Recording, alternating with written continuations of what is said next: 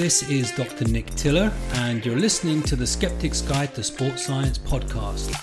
What follows is an audio recording of my column, published in Skeptical Inquirer, the magazine for science and reason. For more information, visit www.skepticalinquirer.org. As with all articles in this series, a full list of references and a link to the written piece can be found in the show notes.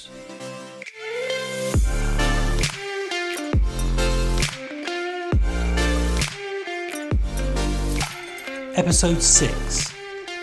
Using fear to sell fitness. The health trends that are preying on our insecurities. Fructose is a poison, he said repeatedly. You gotta stop eating fruit. I don't understand what you mean, I replied. In what way is fructose a poison? Well, it causes disease and it's a poison. It quickly became clear that he could not articulate what he meant by poison, or indeed how fructose supposedly caused disease. Like many others, my colleague had been deceived by powerful fear-based marketing rhetoric designed to demonize carbohydrates and even naturally occurring fruit sugars in favor of a high-fat diet. Competing with such an emotive and ideological proposition is complex and fraught with difficulty. At its core, fear-based marketing is an emotive argument. In his classic treatise Rhetoric, the Greek philosopher Aristotle described how emotion and arousal were prerequisites to persuasion.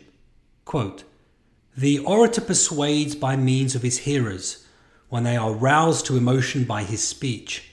For the judgments we deliver are not the same when we are influenced by joy or sorrow, love or hate."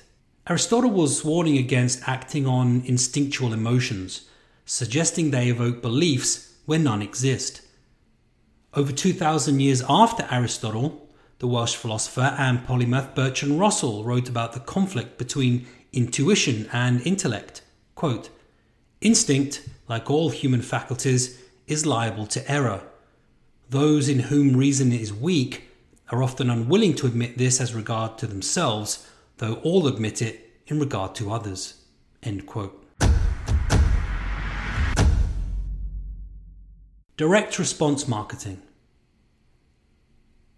The average American is exposed from several hundred to several thousand adverts per day. Under perpetual pressure to convert potential customers into sales, advertisers resort to increasingly questionable tactics to cut through the noise. So-called direct response marketing is designed to evoke an emotional response from a prospect, and of all emotions, fear is the most powerful.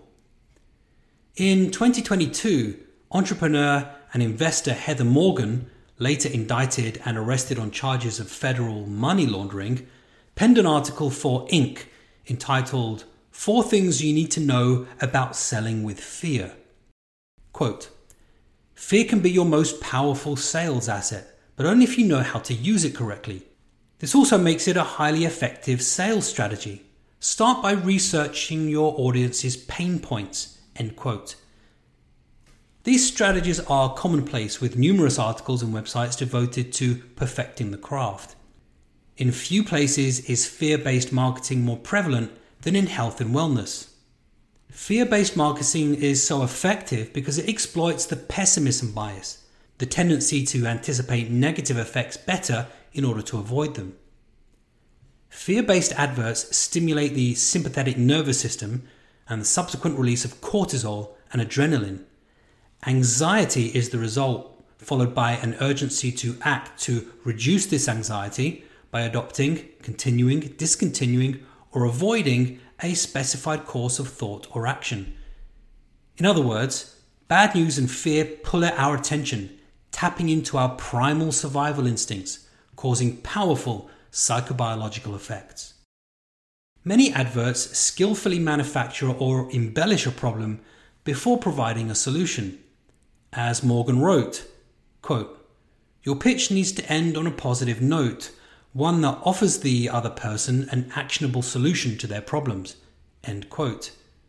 In his book Tabloid Medicine, How the Internet is Being Used to Hijack Medical Science for Fear and Profit, Robert Goldberg proposes the anti-vaccine movement as an exemplar because it created a false link between vaccines and autism, only to capitalize on the resulting panic and fear to push alternative medicines. Examples from the health and fitness world: organic foods, pesticides, and genetically modified organisms. There has been a dramatic surge in the sale of organic foods in the past 2 decades, with revenues reaching $43.4 billion in the United States alone. According to the USDA, organic food is produced without genetic engineering or the use of GMOs. This has led to predictable anti-GMO propaganda, despite decades of research and widespread agreement on their safety and environmental sustainability. Some organic proponents also claim that traditional farming uses pesticides that cause a range of health problems, including, quote, stinging eyes, rashes, blisters, blindness, nausea, dizziness, cancers, birth defects, reproductive harm, immunotoxicity, neurological and developmental toxicity, and even death, end quote. In turn, organic food is often labelled as pesticide-free, but this isn't true. They simply use organic pesticides instead of synthetic ones. Importantly, regulators such as the EPA only test for the synthetic kind, permitting organic producers to circumvent the regulations. Natural pesticides are generally less effective than synthetic ones, requiring higher concentrations and more applications to elicit the same effect. Thus, natural and synthetic pesticides probably do not differ in terms of their relative health risks, which remain low in any case. Barefoot running shoes. At its core, successful athletic training is a precarious balance between applying enough physical stress to evoke a training adaptation, but not so much stress to cause underperformance, injury, or illness. For a competitive athlete, injury can be devastating, resulting in loss of training time and a potential loss of sponsorship and income.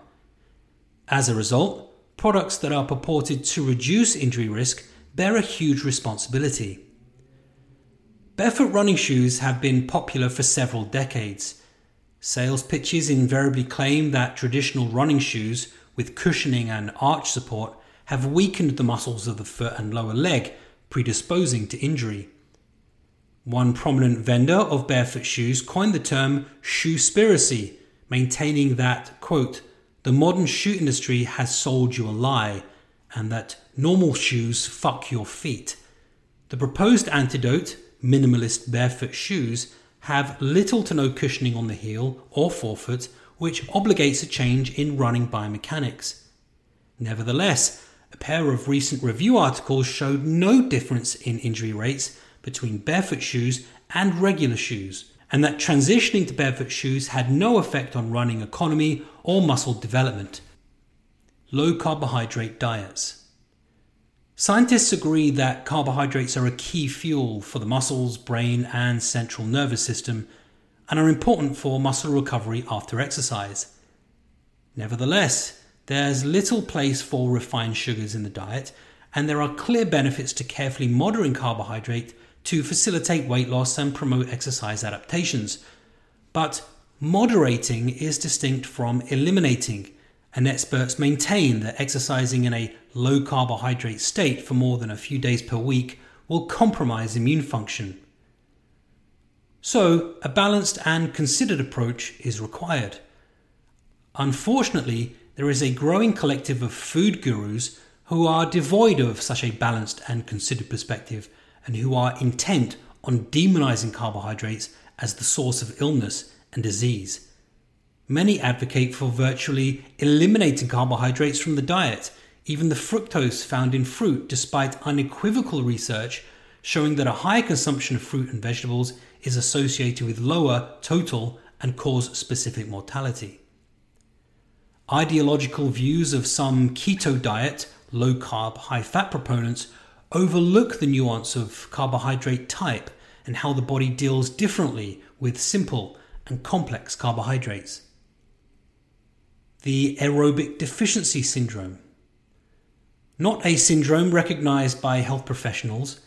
ADS was coined by chiropractor Phil Maffetone to explain the day-to-day struggles of unfit individuals and those who exercise at high intensities and neglect their aerobic base. According to Maffetone, the condition can be, quote, devastating for athletes, potentially causing a variety of chronic health conditions, end quote.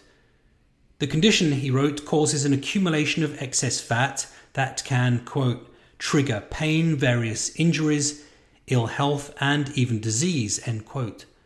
To avoid the negative outcomes of ADS, Maffetone sells celebrity-endorsed training programs, books, heart rate monitors, and a range of dietary supplements that he describes as a new aerobic revolution. The sale of health club memberships. A 2007 study found that fear of looking unattractive was a strong motivator for exercising at the gym compared to the aspiration of looking good, especially for young people. This typical loss aversion bias, wherein people prefer avoiding losses over acquiring equivalent gains, has since been incorporated into health club advertising. However, such marketing can backfire because fear of judgment prevents some people from exercising. There is also considerable research on the harmful impact of health and fitness advertising on body image and self-esteem, with adverts using very lean and or sexualized female models resulting in the pursuit of ultra-thinness. Such advertisements have been criticized for skewing notions of the normal body, contributing to body shaming and disordered eating. These similar cultural pressures in the media and social media are thought to contribute to bigorexia in males, a type of reverse anorexia characterized by a preoccupation with becoming overly muscular or lean. Perspectives. Any given intervention should be considered valid or invalid based on merit, in other words, evidence for efficacy, and not on whether it's marketed using emotive rhetoric. In fact, fear-based framing of health messages has been explored as a way to encourage positive decisions and help consumers make better health-related choices. The problem is that outcomes at the individual level are impossible to predict. Companies that employ direct response marketing understand that people often make decisions based on intuition and emotion, only to retrospectively justify the decision with flawed logic.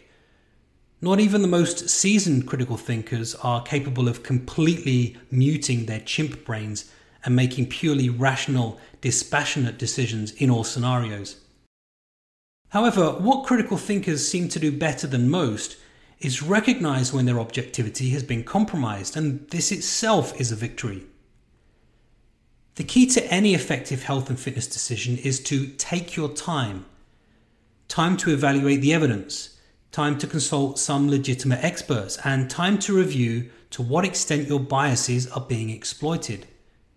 Most importantly, although intuition has a pivotal role in productivity and survival, the aim of critical thinking is to hone the ability to cleave some space and doubt between you and your decisions.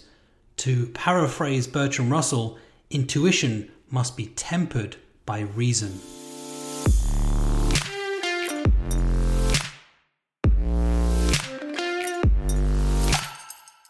Thank you for listening. If you enjoyed this article, check out my book, The Skeptic's Guide to Sports Science, Confronting Myths of the Health and Fitness Industry, published by Taylor and Francis.